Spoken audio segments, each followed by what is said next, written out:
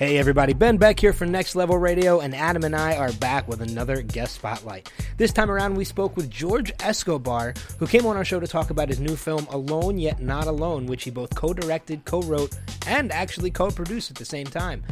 George was actually really fun to talk to. He was very insightful, especially when it came to the filmmaking process. So please make sure you go and you see Alone Yet Not Alone in theaters beginning this Friday, June 13th. For more info on Alone Yet Not Alone, you can go to aloneyetnotalone.com, or you can follow the movie on Twitter at AYNA The Movie. For more interviews and shows from us here at Next Level, go to nextlevelradioonline.com. You can follow us on Facebook, facebook.com/nextlevelradioonline, and be sure to follow us on Twitter at NXTLevelRadio. Be sure to subscribe to us on iTunes and YouTube if you haven't already, and in the meantime, please sit back and listen to this great interview with director and writer George Escobar.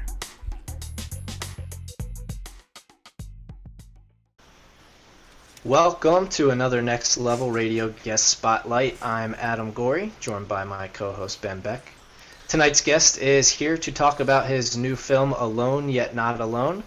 Joining us now on the Next Level Radio hotline is the film's co-director and co-writer. Please welcome George Escobar. George, thanks for joining us. How you doing? Doing well. Thank you for having me on your program. Oh, thanks for coming on. Where are you calling us from? I am calling from a little town called Purcellville, Virginia, next to Leesburg, Virginia. Okay, cool. Yeah, we're local to Philadelphia, which actually is funny because some of the movie is set there. But I don't know how far. Usually about a 4 or 5 hour trip to Virginia. So I mean, you're East Coast. Were you always from Virginia, or did you ever? Did you come from the West Coast or? Yeah, I grew up in Southern California, went to the American Film Institute in Los Angeles, and made my way to the East Coast. Okay, what made you want to come to the East Coast from LA, or from California? I was following my wife. Okay, that's okay. I mean, I did the same thing. I mean, not quite that far. Maybe I only moved about a half hour from where I was from, so you got me beat there. But like I had mentioned, your new film coming out this Friday, Alone Yet Not Alone, June 13th. For those who may not have seen even a trailer yet, how would you explain the movie to them? Well, the movie is based on a book or a novel by Tracy Leiniger Craven, and it's a true story about a German family who immigrate from Europe, trying to escape the perpetual wars that were going on at that time. This is in the mid-1700s, and they are also trying to get some more religious freedom, and they end up in the western frontier of Pennsylvania. Unfortunately, smack in the outbreak of the French and Indian War. So there is a raid in their home and their town, and two of the girls in this family, the Leiniger family, are taken captive and are split into different tribes, and then Barbara Leiniger, who is 12 years old, manages to escape a few years later, and she has to journey about 300 miles to try and get home through the wilderness while being chased by her captors. But throughout the whole ordeal of captivity and the escape itself and just survival, she's really hung on to the promise that her father and mother had instilled in her, which is in the through the Word of God in Deuteronomy 31:6, about God never leaving us or forsaking us. Right, and I mean that's there's obviously that big difference when she is captured between her religion and then also the Native American beliefs as well. Yeah, definitely. The Native Americans are trying to replenish their tribe, and the process of assimilation is depicted in the story. Right. Now, I know a majority of the movie takes place in Ohio and Pennsylvania. But when it came to shooting the movie, is that primarily where you stuck around, or did you film in other locations outside of that area? I had to shoot outside of the area. We were able to shoot at Penn's Creek area, the cave there in particular. But we really couldn't go back to the original location because it's mostly developed farmland now. We had to go to a place called Explore Park in Roanoke, Virginia, 200 acres of just pristine wilderness that sort of doubled for the farmland. They have rivers there that doubled for the Ohio River, just the wilderness terrain. And we also filmed at the waterfalls where Last of the Mohicans was filmed in North Carolina. Okay. And we. I was going to mention that because that's, that kind of takes place around the same time as well, and that, that's one of my favorite. I'm only 27, so that movie came out when I was young, but I did watch it, when I was younger. That was another great movie of, around the same time that this takes place. That's right. We were fortunate that film came out because we were able to look at that and study it and try and do the cinematography that would be comparable. Yeah, I mean the locations that you guys did choose were beautiful. I mean, especially as, like you said, as developed as areas get, it's kind of hard nowadays to find areas that aren't developed and that you can, just find acres and acres of wilderness. Yeah, we didn't want to spend our dollars trying to remove telephone lines and things like that. I mean, just like Last of the Mohicans, the story itself from the movie, it's a very compelling story. When you were in the process of writing this movie, where did you actually find a lot of the research and that you used to inspire the movie? Well, I was fortunate that most of the research was done by Tracy Leiniger Craven, who's actually a descendant of the people that are in the story. She had fallen in love with the story after hearing tales of her ancestors passed down through generations from her grandmother. And so she wrote a novel based on a lot of research she did in the Pennsylvania area. And there's a lot of documentation on the captivity story surrounding Barbara and Regina and Marie, one of their friends. And, of course, documents about young George Washington and Benjamin Franklin and what they were doing at that time, because they are featured in this film. And finally, Pastor Muhlenberg, also the account of his life. And so I read the novel. I then developed the treatment. And research continued, and the executive producers handed me a manuscript a year after I finished the treatment and asked me to write the screenplay, and they gave me 3 weeks to do it. Draft took us 3 weeks, and then we obviously made subsequent drafts after that. It was highly intense moment there. Well, you did a good job for 3 weeks, I'll tell you that. I had a co-writer, James Richards, who did a great job on the research and the dialogue and everything else. And you had also wrote and directed a movie in 2009 called Come What May. That was not a true story, right? I hadn't had a chance to watch it, but that one was not a true story? It's not a true story, but it's based on events that happened at college. Oh, okay. So it's a little nonfiction. But, well, I mean, which movie between that and Alone Yet Not Alone, which one kind of presented more challenges? One based, on basically a story that's been around for a while and was made into a novel, or one that was, I mean, not completely fictional, but a little more room to work with? Well, they're both very challenging because Come What May was really the first feature film that I was involved in as a director and producer. That presented its own challenges, and then of course Alone Yet Not Alone, much bigger film, bigger scale and scope, and definitely an epic type story. But I had done films in between those two, so I was ready for Alone. Now, when it comes to movies like this, where they're based on a true event, I can imagine it's very difficult to make things as historically accurate as possible. What kind of difficulties do you find that you run into when you're trying to be as accurate as possible? Well, you know that certain segments of the audience are historians as well as reenactors, and they're going to really go into detail and nitpick what's on the screen, and they obviously have permission to do that. Sometimes at the expense, though, of really looking at the overall story and the storytelling that's being presented. We would like to say that we were 100% accurate, but there's no film that ever achieves that unless you spend a ton of money. So we try to get as close to the historical accuracy as we could afford, as also what we could find in documentation.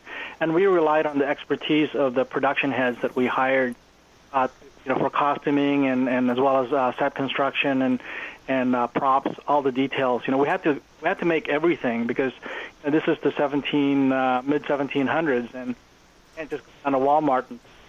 Yeah. Now, the main Native American tribe in the movie is the Delaware tribe. Did you have to track any of them down to kind of get a little bit of feedback from them?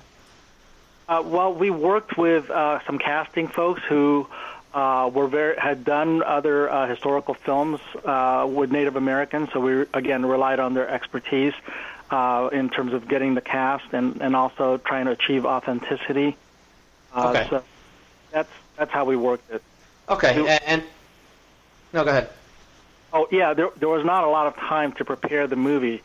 We were able to. It's a work for hire on my part. I have a production company called Advent Film Group, and I was hired by Enthuse Entertainment, who produced Alone Yet Alone. I only had like 3 months to prep this whole movie. Oh wow! I was gonna say because the novel that came out pretty recently, I thought, right? Was that 2009 or 2008, something like that? Well, the reprint of the novel where they incorporated footage from the movie. Okay. Movie. But there was an earlier version of the novel, I think, earliest 10 years ago. Okay. So that's still pretty new in itself. Now, as you kind of touched on it before, there's also this religious undertone to the film, and some people, especially these days, with social media and especially the younger generation, and I know I'm saying that at the age of 27, but even got kids younger than I am are much worse. With the combining of a little bit religion as well as a historical film like this, it might turn some people off, if they don't know anything about it. What steps did you guys take during production to keep true to the times, but at the same time, be appealing to the general audience? Yeah, that's a great question because, you do need to remain true to the characters, their situation, and the times. How did people approach the Bible? What kind of spiritual rituals were around. Same time, you have to remain true to what is in the biblical text. One of the best ways that actually we were able to bring all of it together is the song that was composed by Bruce Broughton and the lyrics by Dennis Spiegel. That is sort of the unifying glue for the entire story because it has the movie in the song, which is that, through whatever trials, tribulations, and triumphs in our lives we encounter, God is with us. He'll never leave us or forsake us. Hence, we could feel alone, yet we're never actually alone. Right. What's remarkable about that song is when we commissioned Bruce Broughton, he was brought to me by one of our executive producers in Wales, who had produced Amazing Grace and the Christie TV series. So he knew a lot about historical films and how to produce them well. So he brought Broughton into the production, and we asked Bruce, hey, Bruce, could you write something that's appropriate for 1755, hymn-like, prayerful, reverential, and yet it has to resonate with a modern audience? And by the way, could you make it be as classic as Amazing Grace, perhaps? Do you think you can do that? And I think he came close. It's a beautiful song, and I think it's going to be a timeless classic. Yeah, I was just going to say, you did a good job. How long did actual production on the movie last? I don't know if we had brought this up or not, but how long did the actual production, like the filming process, take? Yeah, the actual principal photography or physical production, it was about 45 days with almost 6 weeks of high intense pre-production, at the locations, and then almost a year-long post-production. There are a lot of visual effects in this film, actually. We couldn't, when you see the boats enter the river as the Native Americans are fleeing the attack, there's only, I think, like 4 or 5 canoes that we could muster. Really? Like a couple dozen. Yeah, I was gonna say you can't even. I didn't even realize that. I was thinking too, like during watching, I was like, oh, they must not have needed to do too much as far as visual effects, but obviously I was wrong. A lot of visual effects in that movie. Yeah. Was the weather pretty cooperative when you were filming in Virginia for that long? Yeah, we were so blessed. The weather was perfect. We filmed at a time that we knew we could get pretty good weather, and get a little bit of the summer going into the fall, and then getting it pretty chilly, so that when we filmed the snow scenes, we didn't have to replicate the breath, with when it's cold. Yeah. What do you call it? The vapor? Yep. Yeah. Those are authentic vapors if you see them. Oh, cool. It was cold. Yes, I'm sure in those the outfits they had, the costumes, that probably didn't help. Yeah, and that water also was cold when we were filming cave scenes. Oh yeah, water on the East Coast has this capability of staying cold for the longest amount of time. I mean, even now there's probably lakes and rivers out there that the water is still freezing cold. Yeah. Well, I know we're getting ready to, and we're getting short on time with you, but I know, at least on our end, but usually how we like to wrap up our interviews is we like to do what we call our rapid-fire questions. Okay. Basically, all they're just 3 or 4 questions. They're very short, very simple questions. All you have to do is just answer with the first thing that pops into your head. You don't have to go into too many details. They're just really easy questions. Okay. Do you think we have time to talk about one more item here as far as... Oh, yeah, absolutely. Anything you want to talk about, we can talk about. Yeah, I would love to just talk about how important making time and effort to be at the opening weekend, because that's when Hollywood really pays attention whether a movie is going to be successful or not, and indicates whether we should make more movies like that. Well, you said the movie opens this Friday. Is it limited release or is it a nationwide release? It's a nationwide release, but it's still fairly limited. Right now there's 100 cities that are on board. We want to grow that into the next weekend, so we really need people to turn out for that opening weekend. Yeah, and I do know Philadelphia. I can't remember off the top of my head which theater, but if you go on, like one of the movie sites like Fandango or something, I know there is a theater in Philadelphia that's definitely going to have it. So anyone from the area, definitely go check it out. Yeah, I mean, not just for the benefit of this film, but future films. And one other thing that is important is that, when you see a film like this and young people are watching it and entire families, oftentimes kids are inspired. They either historically they want to do that or hey, they want to make movies. And we want parents to be encouraged that there is hope and there's an actual profession that their kids can undertake that's pretty wholesome and safe, that they don't have to make typical raunchy or overly violent films. Yeah. Oh, yeah, definitely. And I mean, the fact that, it's a great way that makes, especially a movie like this, it makes history interesting. I mean, I learned stuff that I had forgot from learning back in high school and grade school. And it made me, even watching the film, I whip out my phone real quick and Google some stuff while I'm watching it to learn a little bit more. Oh, great. Thank you. I'm glad that worked for you. Yeah. I mean, and from the filmmaker's perspective, too, I spent about 2.5 years making a small independent film. So I can see where exactly what you mean when it comes to that, too, is the big budget movies that are out in theaters, everybody's going to go see them just because they are what they are. But you want to get the attention of the crowds to go out and to see those smaller independent movies, because those are a lot of the people that are in the movies and that make those movies, those are the guys that become the guys that make those bigger movies later on in life, or at least hope to at one point in their career. So yeah, that's so So true. Yeah, so I definitely get where you're coming from when it comes to wanting people to come out and see the movie, because I completely agree with you. We're absolutely going to send people to go out and see this movie as best as we can, because it's the independent movies, at least in my opinion, those are the movies that are worth watching more than those blockbusters. Well, yeah, I couldn't agree more. Thank you.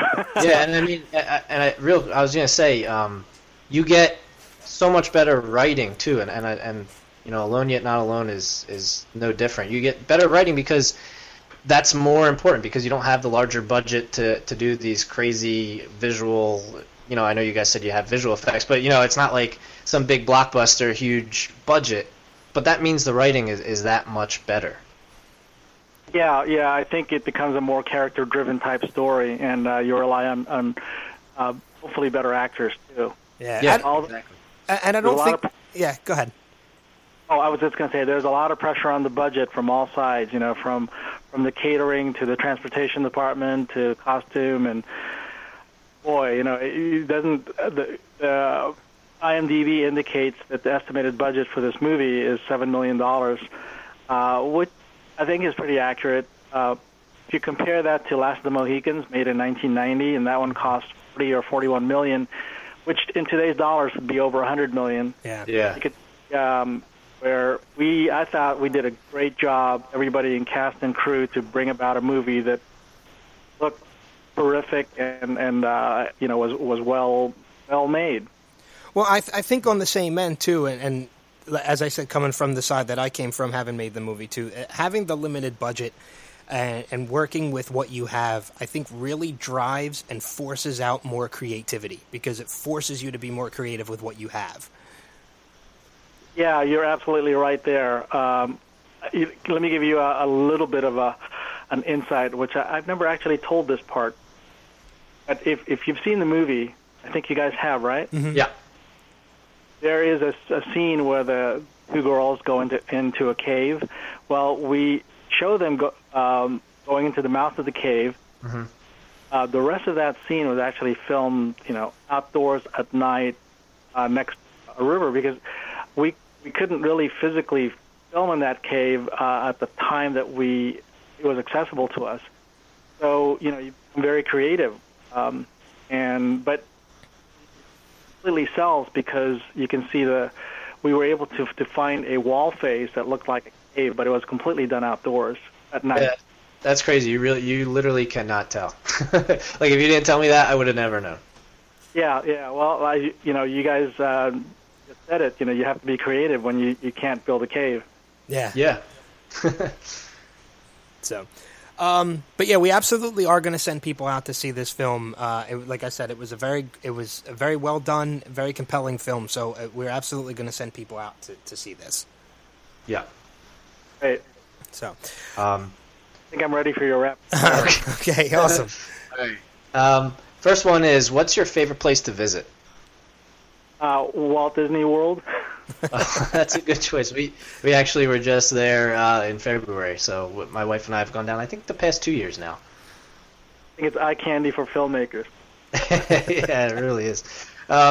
If you were directing a movie about your life, who would you cast to play yourself? Oh, great question. I would love to have Jimmy Stewart play me. Okay. Third one. Don't look any way alike. Oh, that's okay. It doesn't have to. Well, hey, Robin Williams didn't look anything like Patch Adams. I was gonna say. And that worked. Yeah. Third one is, what's your favorite piece of technology? That would have to be Macintosh. Okay, just all of it? Yeah, that computer changed my life. Last one. Who has had the biggest influence on you in your life? My wife. The one that is a much better person. There you go. That's a great answer. I if I was asked that, I'd probably have to say my wife too, only because she listens to the show. Well, George, we definitely want to thank you for joining us tonight. We want to to send people absolutely to look into it and find out where the movie is playing. Go out and support the independent film industry. Go out and see this film, Alone Yet Not Alone. They can find any information on the film that they want to find at aloneyetnotalone.com, and they can also follow the film at Anya the Movie on Twitter. And it opens up. It opens up this Friday, June 13th. AYNA, the movie. It looks like Anya, but I mean it's just the acronym. The N and the Y are reversed. Sorry. Yeah, George, do you have a Twitter yourself that people can follow you on, or do you kind of stay away from Twitter? I tend to stay away. There's some Twitter for some of our films, but I pretty much on Facebook. Okay. All right, just checking. But yeah, we really want to thank you for coming on, and definitely we're going to make sure we tell people to go see the film, because it is good. And we've seen a lot of movies lately, and I'm not too picky when it comes to movies, but I will say this: my patience isn't always the best, and I was able to. This movie was able to at least keep my attention, and you know what I mean? It wasn't one of those where I got bored, and I wasn't on my phone because I was checking Facebook. I was on my phone because I was looking up historical facts about the movie. Well, it's great talking with you guys. You asked some really good questions in a fun interview. And we're not far from each other, so our next production, we should stay in touch and get you guys involved. Oh, absolutely. Oh, yeah, for sure. We would love that, yeah. So...